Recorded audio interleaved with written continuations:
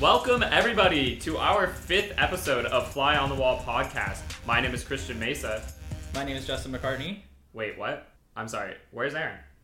Aaron?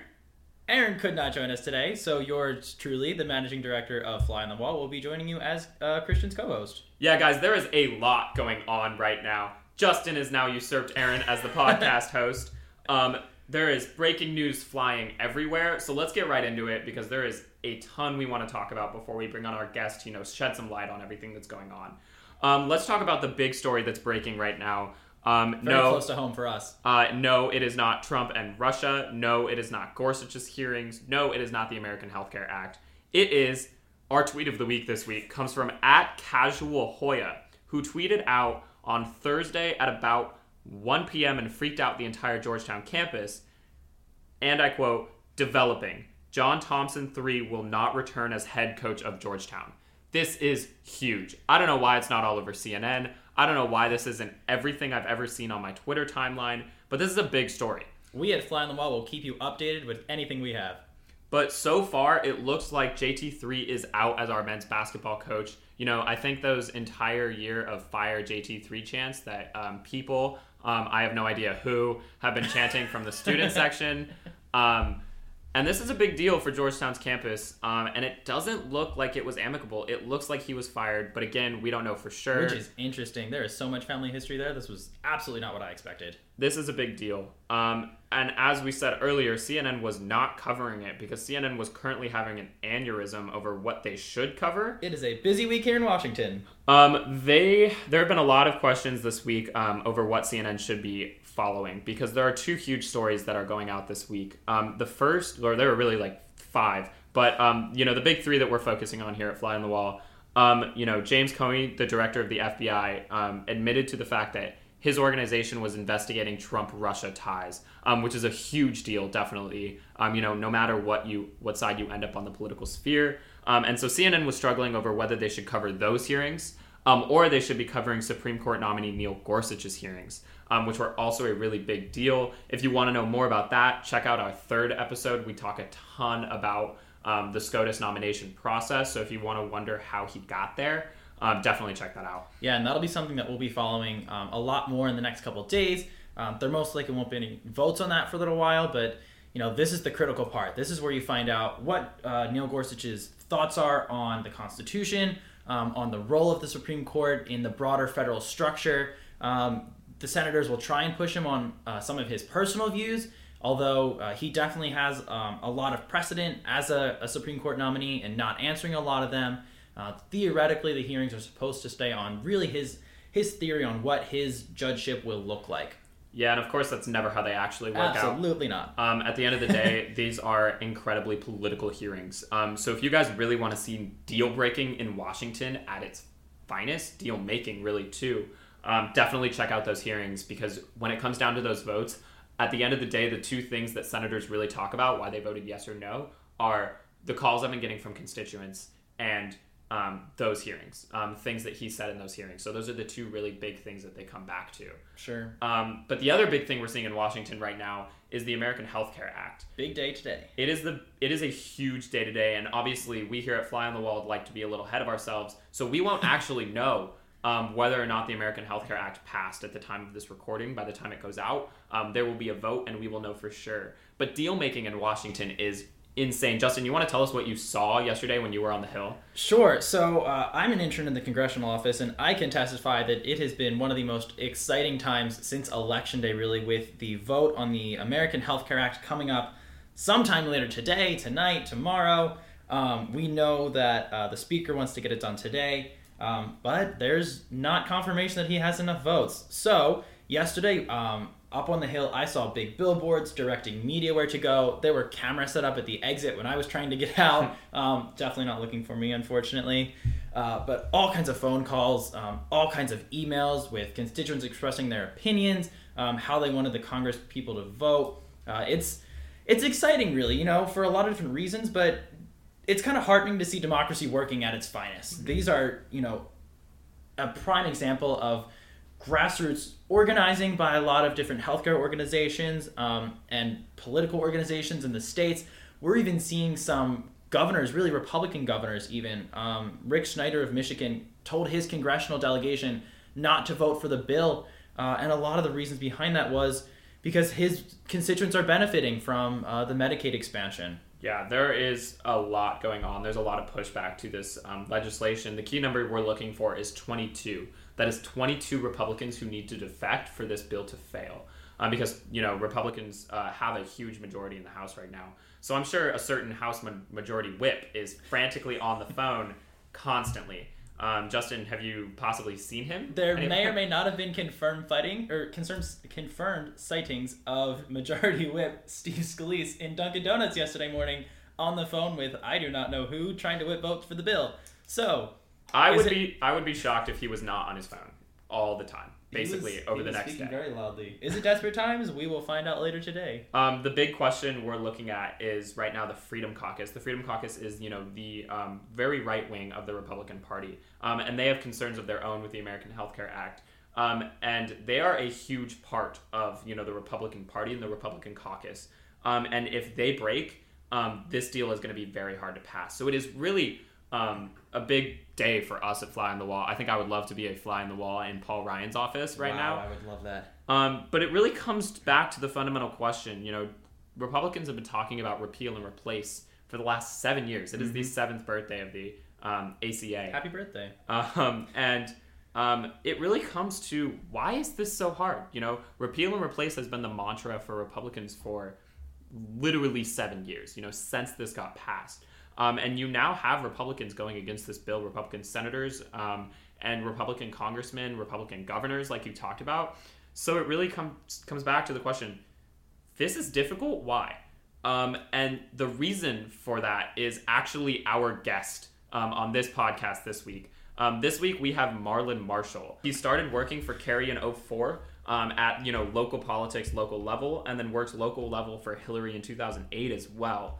And then worked for the Obama White House for a couple of years, in the Office of Public Engagement. Really his focus is local politics. Even if he ends up becoming a national strategist for Hillary's campaign in 2016 as the director of state campaigns, his focus is getting back to, mayors and, local councilmen and really talking to them. And he's a really fascinating individual because at the end of the day, that you have this huge map of 50 states, and Marlon really doesn't look at 50 states as much as he looks at, different constituencies and different groups, and really just, towns.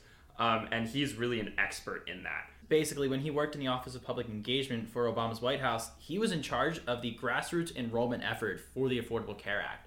So that was 7 years ago today. He started his job at calling mayors on the phone, calling local governors, and really telling them, this is why you need to have your people enroll. And some could argue that what we're seeing today, this kind of mass pushback from, regardless of political spectrum, just people all across the country who aren't happy with where this act is going and the potential that it could really roll back their coverage, a testament to his success.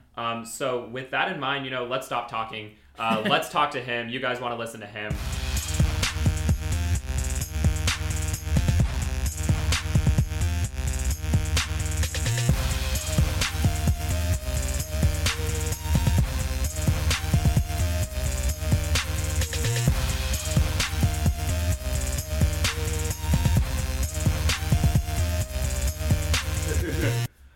So we are here with Marlon Marshall. What up? Marlon, welcome to our podcast. Hey, it's good to be here. Appreciate you are a part of our 5th episode, so that's pretty exciting. Hey. Yeah, we're official now. There you go. I'm at the bell number 5.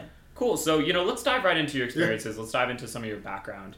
Talk to us about your background in politics. How'd you get your start? How'd you decide, politics and, public service was the way you wanted to go with your life? The exact situation you guys are in. I was a college student at the University of Kansas who tonight is playing in the Sweet 16. Just want to point that out. I got a winning. Thank you very much. Thank you very much. Check your brackets, everybody. Hopefully by the time you're listening to this, they will be in the Final Four. Actually,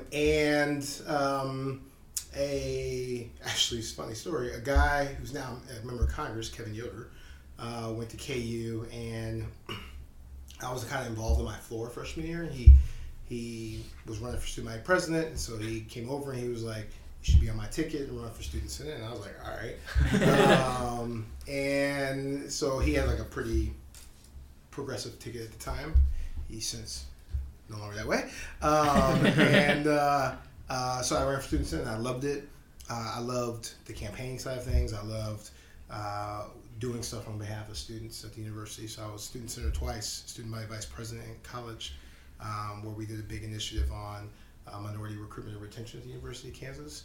And I just fell in love, and I was like, public service, at that point in time, it was, concentrated obviously at the University of Kansas, but I was like, how do I take that bigger and make a career out of this? So I switched my major. I remember calling my mom, because I was an engineering major. I was like, I'm switching to communication studies, and she was like, what? She may have hung up on me, but now she's good. And I haven't stopped. I haven't looked back. I just got involved in campaigns a couple years after I finished college and kept going. Must have been a scary call. Yeah.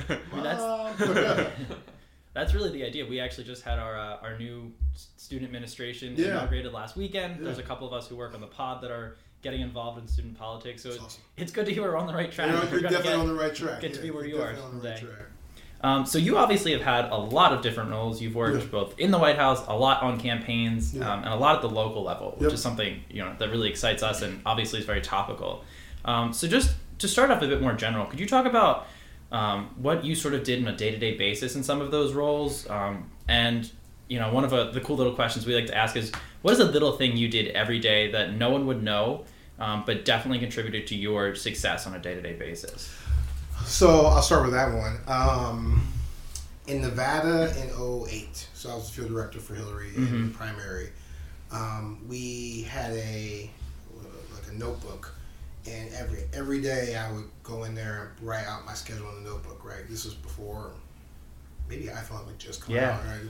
But to the half hour, so we make these. And our organizers did this too. We make these blocks, and we say coffee, breakfast. I mean, as detailed as possible.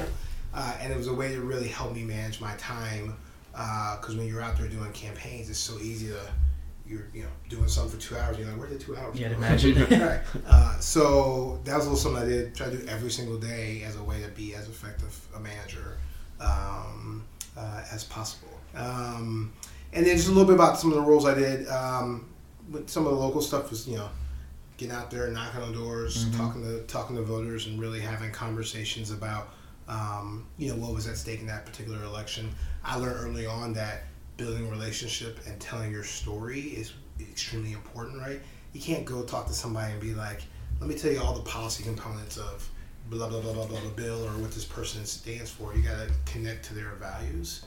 And so when you talk about why you're out there volunteering, how it means something to you because your mother was a teacher for 36 years and didn't have the resources she needed to actually teach public school students, that's more powerful than let me tell you about this laundry list of things that this person wants to do. So I learned that early on. So that was a lot of things I did at the local level, which I'm very passionate about to this day, about how do we start winning, have progressives win at the local level. Yeah, we'll get into that a lot more. And then in the White House, some of my day-to-day honestly was around, we had to call ourselves the front door of the administration. So we were in the Office of Public Engagement. So a lot of people who want to interact with the administration would come in through our department, and we either would connect them to the right agency or work with them around the initiative on behalf of the president. And I did a lot of work around the Affordable Care Act, which is a little bit timely right now. Absolutely. Working with our team to actually work a lot with mayors, going back to the local level, on doing different outreach in their communities and figuring out a way for the White House to also amplify that outreach through the bully pulpit of the presidency. So it's been awesome. It's been a little bit of everything. Yeah. At the end of the day, it's all about making sure you are relating and building a relationship with the average voter on what's at stake for them. You brought up a good point. You talked about how you organized a lot of the ACA. Can you talk a little bit about, what that looked like, what you did on a day-to-day basis, how you developed, kind of that ground game for people getting enrolled in the Affordable Care Act? Sure. Because right now, we're seeing with the AHCA that's getting voted on later today, a lot of resistance, and a lot of that's coming from the local levels. There's been Republican governors who are urging their congressional delegations to vote no because it's going to reflect poorly on them, because your work with the ACA and getting that implemented at the state level and having the effectiveness really felt by those communities, this seems like a a successful, a proven success for you with now that we're seeing all this resistance? Well, I think that a lot of good folks, obviously led by the president, were a part of not only passing the Affordable Care Act, but then getting folks to sign up. It was awesome. What we did from the White House was we looked at the top number, or the cities with the highest number of uninsured residents, top 30, and said, how can we do as much local stuff as possible in those cities, right?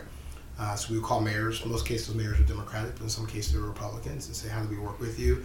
A lot of those mayors did events in their cities where they would have enrollment events, and they would go there, and the TVs would go there and show the mayor, and that way you were getting a lot of earned media around it, which was awesome. And we worked with mayors to do radio, and then the president would do radio every week, calling into some of those. They call it the Dallas radio. Oh, wow. Encourage people to have the enrollment event, be like, Dallas, show up today at blah blah blah enrollment event, right? And you hear President Obama's on the radio, you're like, I need to go, do that. So we did a lot of that, and then every day we had a little list of things that were happening, and then we tried to create again what I call air cover from the White House. So if you haven't seen that, I encourage everyone to go look at Between Two Ferns that happened a few years ago with the president, and just creating moments that would generate buzz and really get into the bloodstream was important. And then another really powerful moment was we brought in a bunch of YouTube stars to the White House to meet with the president. And then from there, they went back and on their own created content that they didn't share on YouTube, right? So, ways to reach people both on the ground, but through this digital social media landscape that we live in now was some of the things that we tried to do. And ultimately, everyone's work together proved to be successful. And I think it's mostly successful because people just want that, they want insurance. They want to know that if something were to happen, they're going to be okay. And our job was to amplify that and let them know how to get it. But at the end of the day, people just want that security. And you see that now that so many people have signed up. We don't want to kick people off the rolls, and unfortunately, that's what the Republican solution in quotes would do. And I hope it does not pass today, and if it does, I hope it's dead on arrival at the Senate. Sure. As an intern in a congressional office, I can definitely attest to a lot of that public sentiment. So you should feel proud of your work because it definitely worked. Yeah. So on the same vein of working on the very local level, it's been something that Democrats have been, kind of faulted for in the Obama years. And it's been a point of blame maybe for how things are now with Donald Trump and really just Republican dominance in a lot of the state and governor mansions and things like that. But since the election, we're seeing a big time grassroots movement in the Democrat and progressive just energy at the local level. There was a high profile victory in Delaware that kept the Democratic majority in the state legislature. Obviously, there's a big congressional special election coming up in Georgia with John Ossoff. So could you talk to us about what this reaction means to you, someone who's worked just in your career so closely in that sort of vein, and then perhaps more importantly, how can Democrats sustain that sort of ground level momentum that they've garnered after this election into 2018 and beyond? Starting with your second question, I think Democrats, the party, we have to, from national parties, state parties, all collectively, we have to think national party has to help state parties do this. And I'm excited about the chairmanship of Perez and Congressman Ellison, who's helping him out. And who'll be coming next week through Geopolitics, so perfect. Students, check it out. Perfect. We can't just be organizing around campaigns. We have to have a team on the ground all day, every day. It takes a long time to build relationships. It takes a long time to build trust in communities when you're an organizer and you're saying, I'm here and I want to show you that these people are working on your behalf. And so I think the first thing we need to do is get the resources and really invest in having that infrastructure be there permanently. It's hard. It takes a lot of the resources, and it's extremely hard. And I know that's something that again the new chairman is really passionate about. And I think it's something as we move forward Well, we will see. But I don't like the. I think it's awesome the energy is out there right now. I think that it will continue. I think it is easier. It's hard to organize when you. It's hard to move something forward when you're like the party in power, right? So, I used the ACA in 2010 as an example when we lost House seats. It's very easy for the opposition to just be like, "This is bigger government," let's vote them out, right? Versus, again, trying to connect and tell that story about why the ACA is good. Now, we're on the flip side of it, where they're trying to pass this other bill, and it's easier for us to be like, you're really going to knock all these people off insurance. So organizing for something is harder than organizing against something. And I think that's part of the reason, in a way, I think, you have the president. Unfortunately, we kind of lost touch of making sure that we were doing everything we need to do at the local level. But I think folks know that, with Trump as president, anything's possible. So it has to be a sustainable effort. It can't just be somewhere presidential candidate pops up, we start doing stuff, and then we kind of back off. And I think this election just proved that. I think folks are ready to move forward. And what I'm excited about is you're seeing a lot of people who want to run for office at all levels, mayors, county commissioners, progressive Democrats of all ages, a lot of the young people, which is exciting, who want to run. I think that's what needs to happen is getting folks in the system who can run so that way you can change the system. Yeah, I mean, it's an exciting time for us as young people, as we're like coming of age in the political world, to see this sort of energy and really democracy working at its best. And, from our perspective, that's something that's just, you can appreciate no matter what side of the spectrum you're 100%. on, just seeing democracy work at its most ground level. Totally agree. So let's talk a little bit about campaign strategy. Sure. You are somewhat of a campaign strategy guru. You've worked strategy for the last couple of Hillary elections. Every 4 years, we hear new candidates come out saying you're going to run a 50-state strategy, and I feel like that becomes harder and harder with partisan politics. We haven't seen anything close to a 50-state strategy since like the 80s, really. What does a 50-state strategy mean, at this time, at this point? Because, at the end of the day, you're going to prioritize certain states over other states. So, how do you prioritize those certain states while still running somewhat of a 50-state strategy? So I think there's two ways to look at this. If you are, the party should be invested in 50 states. Because even if we don't win, turn Alaska, no, I'm going to use Texas. If we don't turn Texas blue in 2020, if we're not starting to build the bench and get some local folks elected and then turn that into congressional seats changing, and then turn to where Democrats are in charge of redistricting, which then will change how some of the landscape look. If we don't start from the ground up in states like Texas, Texas will never be blue. Right? And at the end of the day, all politics is local. Like federal government obviously gets all the attention. It does a lot as it should. But the party cannot ignore, these mayor's races where people are making decisions that affects folks' lives around infrastructure and, other local things that every day people wake up and are feeling. So Democrats have to do that. They have to have a 50-state strategy in terms of saying, like, how do we make sure that, we're starting to pick off little by little and getting some, some parts blue here and there. Presidential candidates is hard, right? You're trying to get the most electoral votes. And so you can have a presence in all 50 states and have some staff in all 50 states.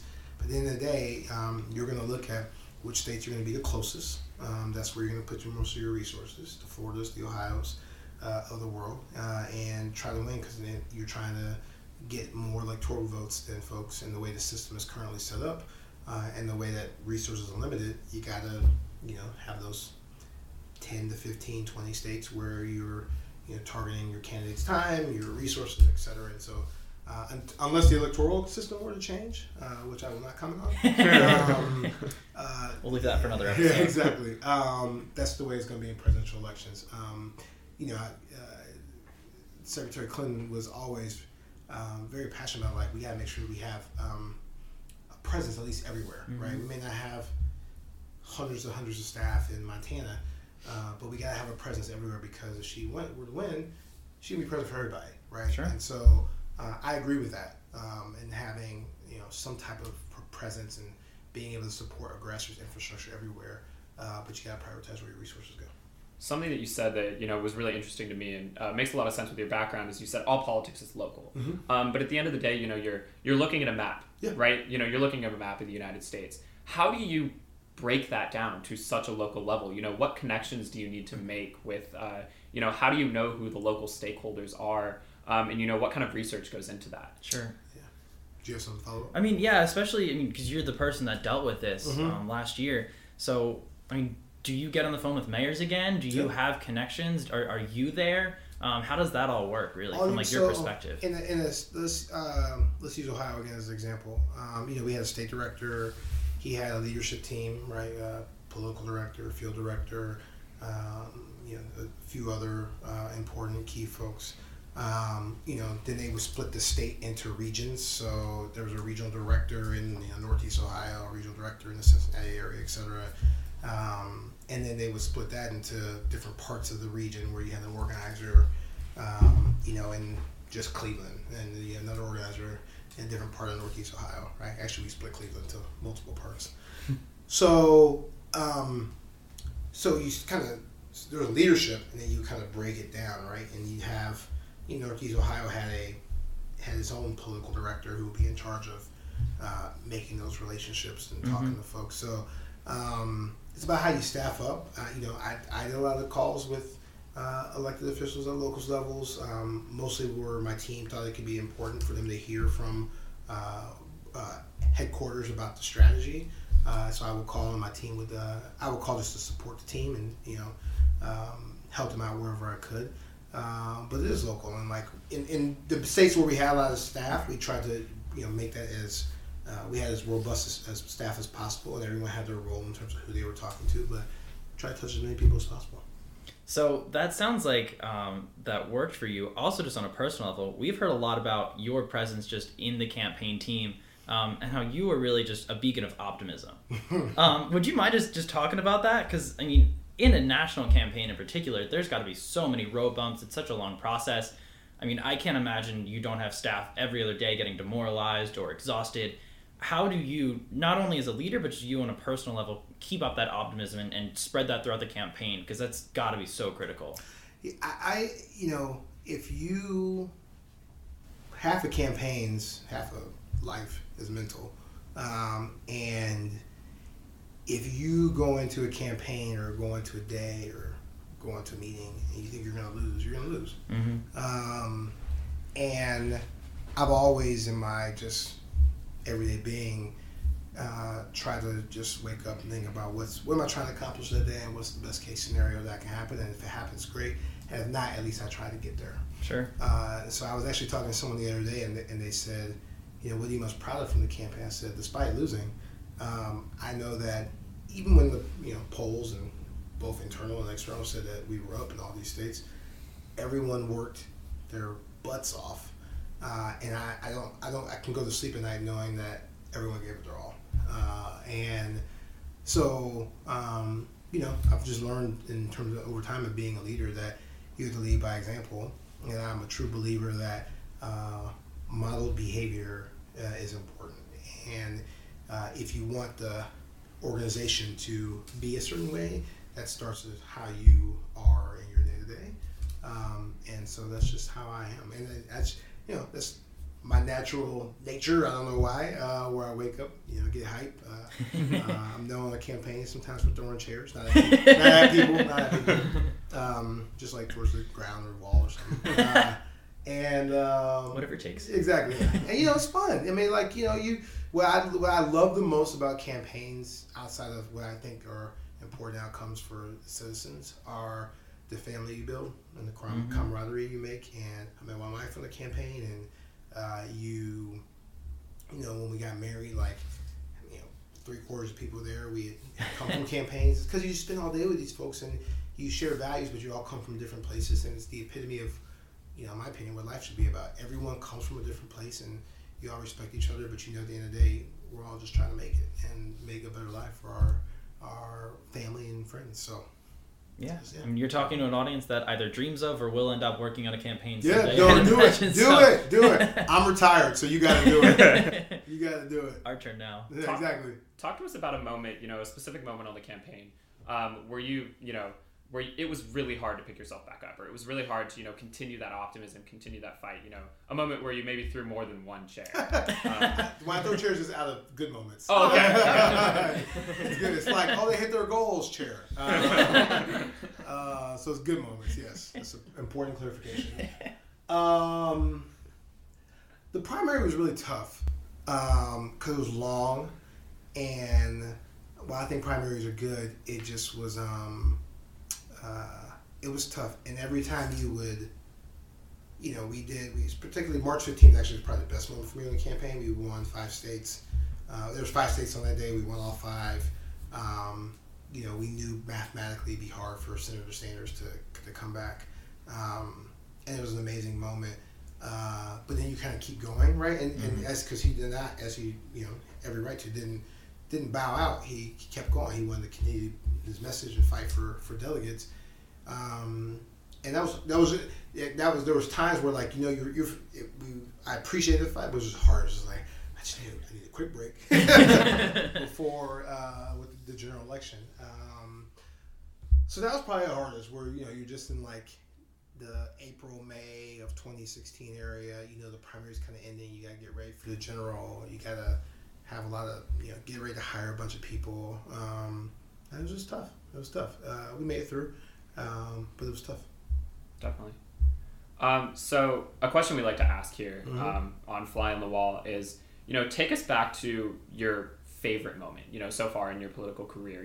What if, what is going on the top of your highlight reel? Ooh. SC top 10.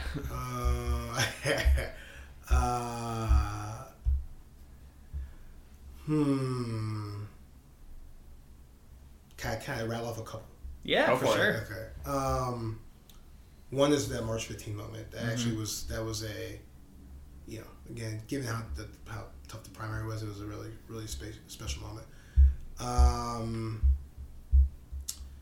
2 is my first real full-time campaign was Carry 04 and in Kansas City, and it was there was a volunteer leader named Barbara Hershey. I actually ran across her contact information yesterday. I was going to call her. I'm talking to her forever. If you're listening. Yeah, Barbara! But she did whatever, and it was the first time I saw outside of college organizing kind of take place, and how much someone could care about their community. And so just witnessing that and being her organizer was an awesome moment. And then last but not least, 2 quick ones.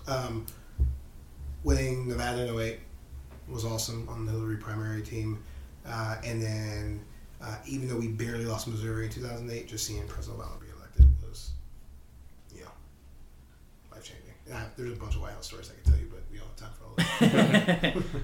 After the episode ends. The day we hit 7 million enrollment on ACA, and getting a chance to go to the Oval Office and celebrate the president. Yeah. What was that like? That was, I get this email. So, the enrollment deadline ends March 31st. And there was all this public hype on hitting 7 million.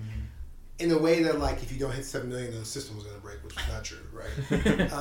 But we hit it, and everyone knows how there was website issues, etc. when you start. So coming back from that was woo. And we hit it, and so then April 1st, get this email, and I was like, please meet in the Oval Office at 11 o'clock. And I was like, for what? I was like, what'd I do? And it was 6 of us. I can't remember the exact number. A small group of us. So we go in, and he brings us in, and he's just bring it in. It was a group hug, and I was just like, what is happening? There are a few people who can say they group hugged with the president. It was pretty awesome. There's a picture of it. It's on my wall. It's pretty awesome. It's probably just nice to know you weren't getting fired. I know. I was like, but we hit our goal. Is this a good meeting? And it was an outstanding day. That's incredible. Yeah. Well, we like to do a bit of our own version of local organizing here in the pod, and that is gathering a student question each week. And this week's question is from Alec Kamhai, who is a freshman in the college majoring in math and economics. And his question for you is, did the Hillary campaign use too much data, and is there even such a thing as too much data? I don't think so. I don't think... to me, it's like there's always going to be more and more and more and more data. It's about how you apply it. Mm-hmm. I think we took the approach, my personal opinion, that data makes you more efficient in how you use your resources. You cannot use data to win or lose. You need to use data to make your decisions smarter and to make you more efficient on how you spend your money. Mm-hmm. And I think we did that. I think that, again, I think some polling things changed in the last week that, given the Comey letter and all that stuff, that changed some things. But you don't have unlimited resources to just talk to everyone. And so you have to figure out where is the best way to spend your resources. And we try to use data to do that. And there's a big talk right now about big data and stuff like that. And I think Chuck Todd wrote an article the other day about how big data is changing things. And I don't disagree with some of the theories of now data is being used on gerrymandering and how congressional districts are drawn and what the political system looks like. But in terms of making sure you're efficient, who you're speaking to with limited resources to try to win an election, I think we did the best we could. Yeah, I mean, that makes a lot of sense, really blending the data and the kind of hard facts, but also the personal approach that you were talking about earlier is absolutely critical. Definitely very difficult. And we didn't robot call somebody, right? Data would figure out what house you should try to talk to, but at the end of the day, that was a human interaction in terms of people knocking on doors, and I think we did the best we could. Came a little short. So we're closing out here, but we do have a segment that we started last week that we really like, so we're bringing it back for week 2. The lightning round. Oh, I love it. So, first thought that comes to your mind, we're just going to go quickly through a couple of questions. Tell us what you think. Yeah. Does John Ossoff win GA6? Yes. Nice. Favorite moment of the 2016 campaign? March 15th. Got it. What's better, working in the White House or working on the campaign trail? Whew. You said lightning round. You can, talk a little bit more if you want. Both. It's hard to pick. Understandably. They were both amazing experiences. I've had more campaign experiences, so I may lean there, but both. It was awesome. Both were awesome. This next one is something we internally at the pod have put a lot of thought into. So it is Girl Scout cookie season, as I'm sure you're aware. What is your theory for resisting those crafty salespeople outside of Saxby's? Don't walk by. Our co-host Aaron, who's not here today, has bought at least 2 or 3 boxes. We have some. Yeah, we ate some last night. My wife had Thin Mints. I had the peanut butter with it. Dosey-Dos with it. Oh yeah. Woo! We also My favorite. On a side note, we also did have an internal debate. We have learned that there are regional differences in regards to what you call certain Girl Scout cookies. So, for example, the Dosey-Dos are tag-alongs for other people. Yeah. That's true. It's very different. That's true. It was a wild thing we all realized in coming up with this. A couple of days ago when we sat down to plan this podcast, we were all blown away by it. We figured we had to get a better expert opinion on something like this. And I'll keep the lightning round so you can learn anything. Sure. Right. Yeah. And last one, more rhetorical. Do the Jayhawks go all the way? Duh. I certainly hope so. I have them at the top of my bracket. Rock shock. Yeah. Yes. Justin wins his bracket. Yes. We're all sad. Yes. The rest of us in this bracket group lose. But if they win, I'm going. If they win today and then Saturday, I'm going to the Final Four. So take us along with you. Come on with me, Glendale, Arizona. Let's go. Podcast in the arena. I think we can make it work. Yeah, we can talk all day there. So our final question for you. The majority of our audience is college students. Yeah. What advice would you give to your freshman self if you had to go back to your college days?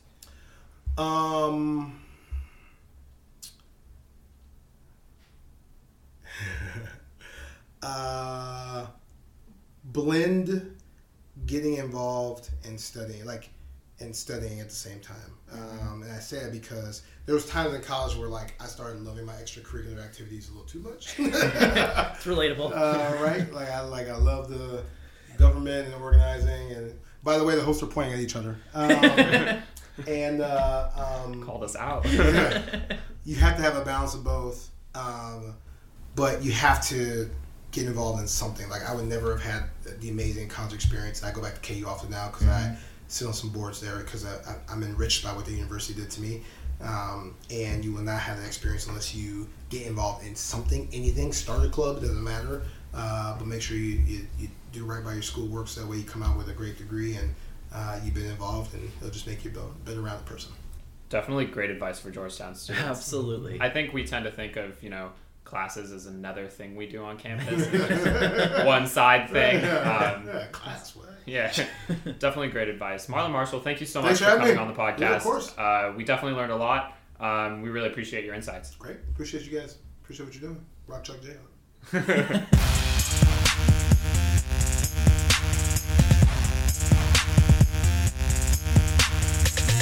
Wow, I mean, that was an incredible conversation, really, for a lot of reasons. I personally just appreciate how topical it was, and we talked obviously a lot about the healthcare discussions going on. That might be a temperate way to put it, but also really just something we're seeing across the country today, that for a young person like myself, who's really coming of age in the political world, an awesome time for democracy. There are, we see it obviously in the news with the Healthcare Act, but there are some local races which are getting a lot of coverage and a lot of participation, record turnouts.